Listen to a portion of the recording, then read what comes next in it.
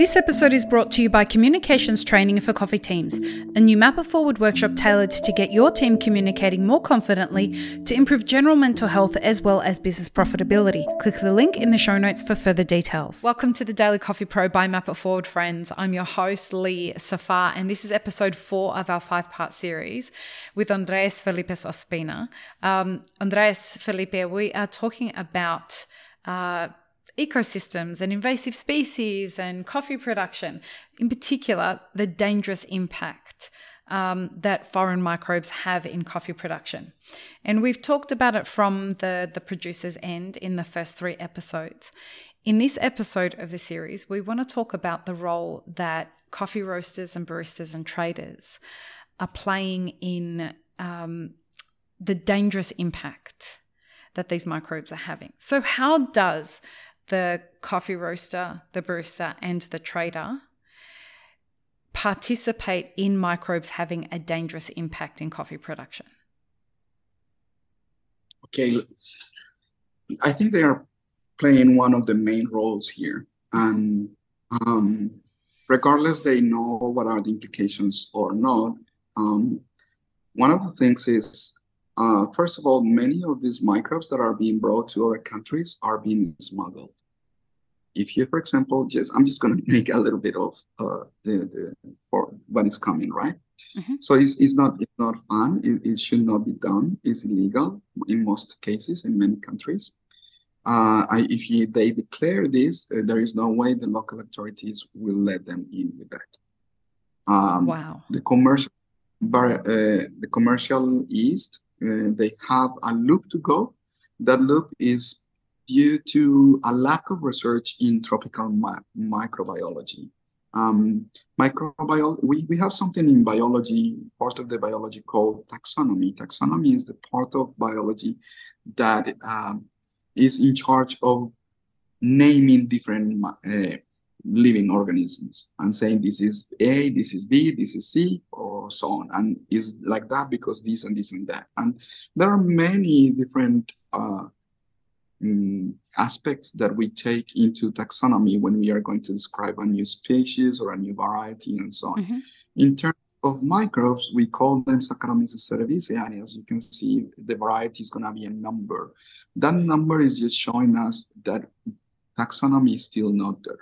And we cannot, because that number is there, and we put the name of Saccharomyces cerevisiae, it's going to be the same one that is locally, is not. Mm-hmm.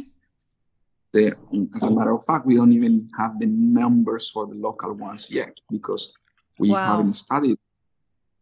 Okay, so that's one of the reasons that we can take here, for example, of loss of diversity, because those local numbers will be erased.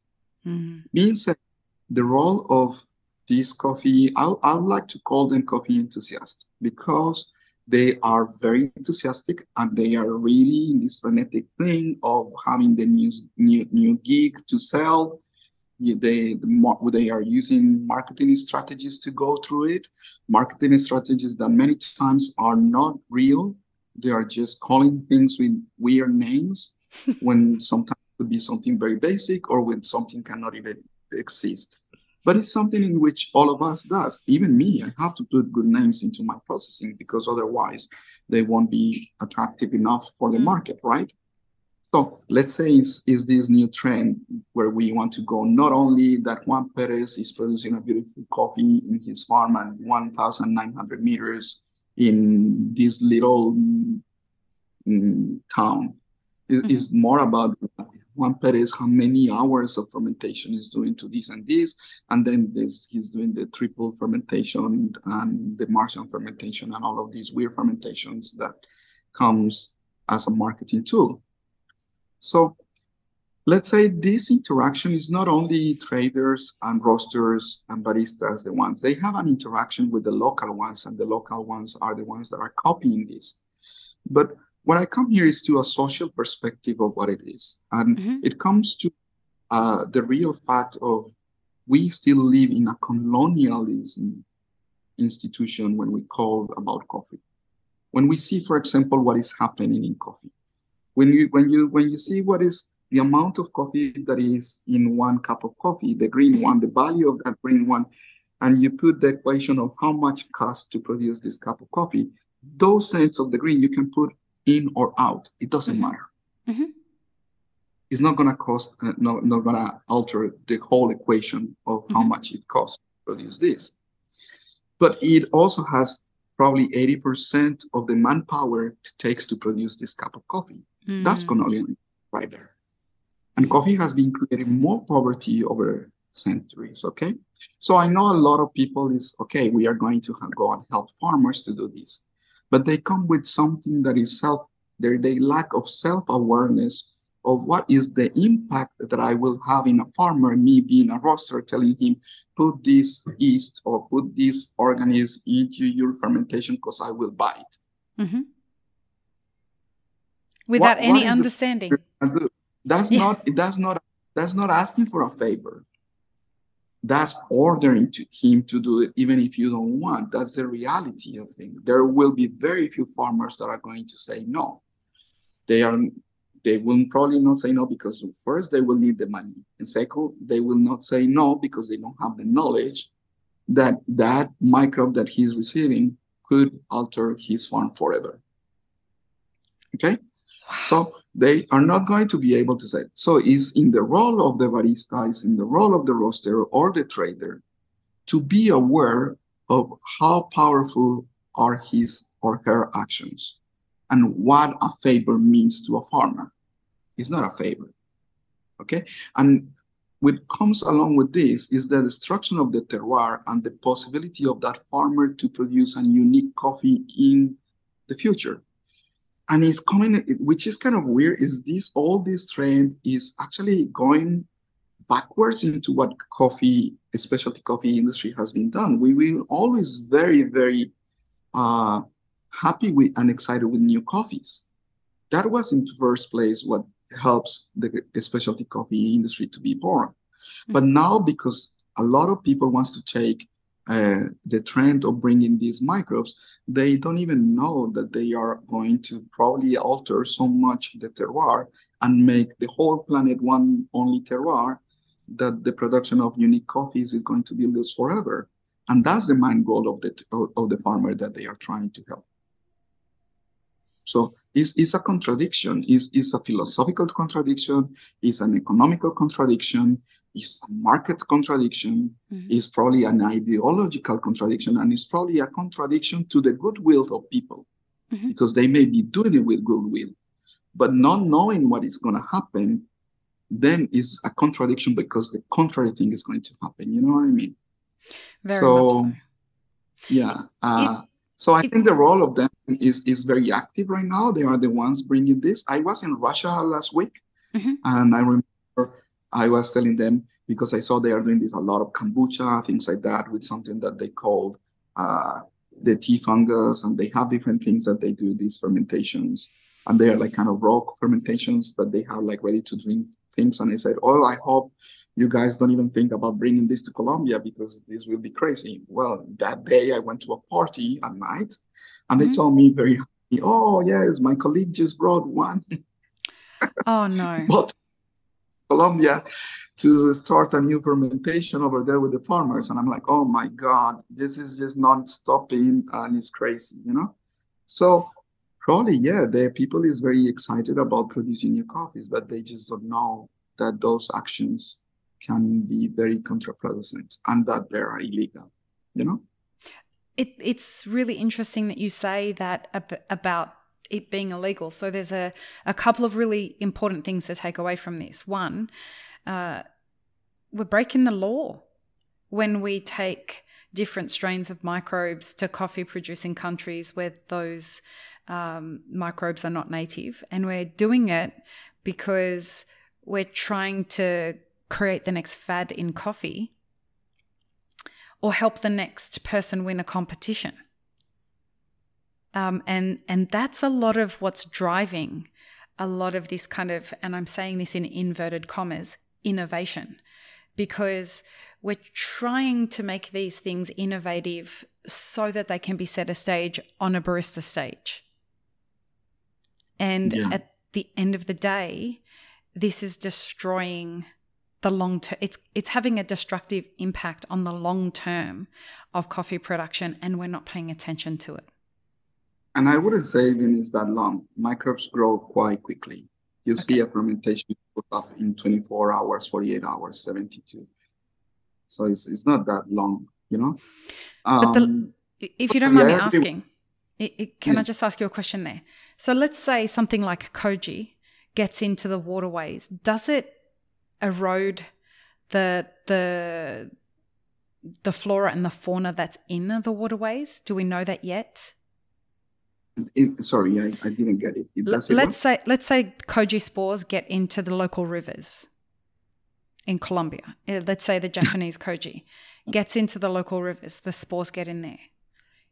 How likely is that to become a problem? Killing fish, killing... Okay, listen, for example, one of the things is we have found that although communities of microbes seems to be quite not super diverse in terms of genetics, but I think there are just not enough studies. Just some studies happen to show that. But it's still, we have seen in the composition, which is what we do because we have very basic lab. So we can see the composition of the communities kind of every 150 meters in altitude changes a lot, 60%, so on. So it changes a lot. It also gives us the hint that many microbes are quite localized in what they do. They cannot go, for example, from 2,000 meters to 5,000 meters, cross the ice and to the other side of the mountains. No, it's nothing that happens. Nevertheless, subtropical microbes as koji or Saccharomyces cerevisiae from subtropical lands, they can go through very cold winter to very hot summers. Right. For them, tropic is the permanent spring forever. So they are going to be producing forever. That's why I don't think that could be something that is in such a long term. In a few years, we could start to see the forest becoming brown, and we don't know why. And it's because they have killed most of the microbes. And this is very important. We talk about, for example, invasive species being one of the reasons of more extinctions in the planet right now. But they are superior beings, plants and animals being introduced into the ecosystem that in the superior level creates extinction. But when we talk about microbes, all the ecosystem is based in the microbiological ecosystem. And if we start to create here extinction, then what we can see is all the balance in which these hyper-diverse forests are based is going to collapse. And if it collapses, everything will collapse. So it's something that goes beyond, like, could be potentially much worse than global warming. It can go faster than global warming, and it's something that we haven't done before, you know? So I think the issue is quite, it's not, I remember one guy talking about one, you know, like I remember because I was in the SCA, I was not, now I'm a lecturer for the SCA, but for the SEA. Before I was someone in the audience, right? And I remember someone, and I asked him, but this is very dangerous for the environment. He's like, what are you talking about? The man has always got the bread under one arm and with the wine in the other. And I'm like, oh my God, but the bread, you bake it, and the wine, you drink it, and also it has a lot of alcohol that kills the same microbes, and it's produced in France, and those microbes stay there. You know, it's not the same than in coffee. Like, for example, in washed coffee, 1 ton of coffee can pollute as much as 2,000 houses. That's a lot of wastewater that we are using there. Imagine how many microbes can go. And as you say, if it goes to the river, what is the geographical dispersion of this? It's going to be for hundreds, if not thousands of kilometers. And who is going to clean this mess later? That's what I mean by the long-term impact, right? No, there's no way to clean it. No. And is it going to fish? Maybe it's not going to kill fish, but for sure it's going to kill other microbes. Upstream or downstream, but that it will kill other microbes, yes. Will it bring it to extinction? Well, I don't know. Could be, you know? So there is something that we call principle of precaution here. And it's a very important principle in pretty much in any law in any country, that if something can be harmful for the environment or for the human health, you should refrain of doing it until it's proven. So here, companies that are producing these commercial microbes should be the ones first doing the impact in our industry, because we are not producing these in factories. We are producing these in the upper air next to rivers and forests. They have to come and show us this is not danger to no one. It's not going to change the genetical composition of local species, which could be the least impact it has. But it's not like they are laughing about it somehow. I'm saying I'm laughing because I got laughed off. So when you bring this kind of scientific arguments, and then you have a lot of local guys, even in the position, saying, well, if the market asks for it, we will do it. Yeah. So, there is a lot of other issues here that have to be with transparency, but also ethics, Totally. And sorry. Yeah. No. That's okay. Folks, if you get the opportunity to go to one of Andres Felipe's workshops, go, because this is where he talks about a lot of this stuff and your mind will be blown. And you have amazing conversation afterwards. Talking about amazing conversations, we've got one episode left of this series, and in this next one, we're going to talk about international and local regulation around all this stuff. So join us for the last episode of this series. Peace, love, and peanut butter, folks. Have an amazing rest of your day. Thanks for tuning in, friends. There are 2 ways you can support this podcast. Firstly, become a paid member of our YouTube channel. Secondly, you can join our Patreon for as little as $3 a month. Both have options for exclusive ad-free content and early release content. Don't forget to subscribe and share this podcast with your friends. The Daily Coffee Pro is produced by Map It Forward, and the music you're listening to is called Run Run Run off of my album Laundry After Midnight. To get older episodes of this podcast, as well as more information on Map It Forward, head to mapitforward.coffee. You can find links and more information in the show notes below.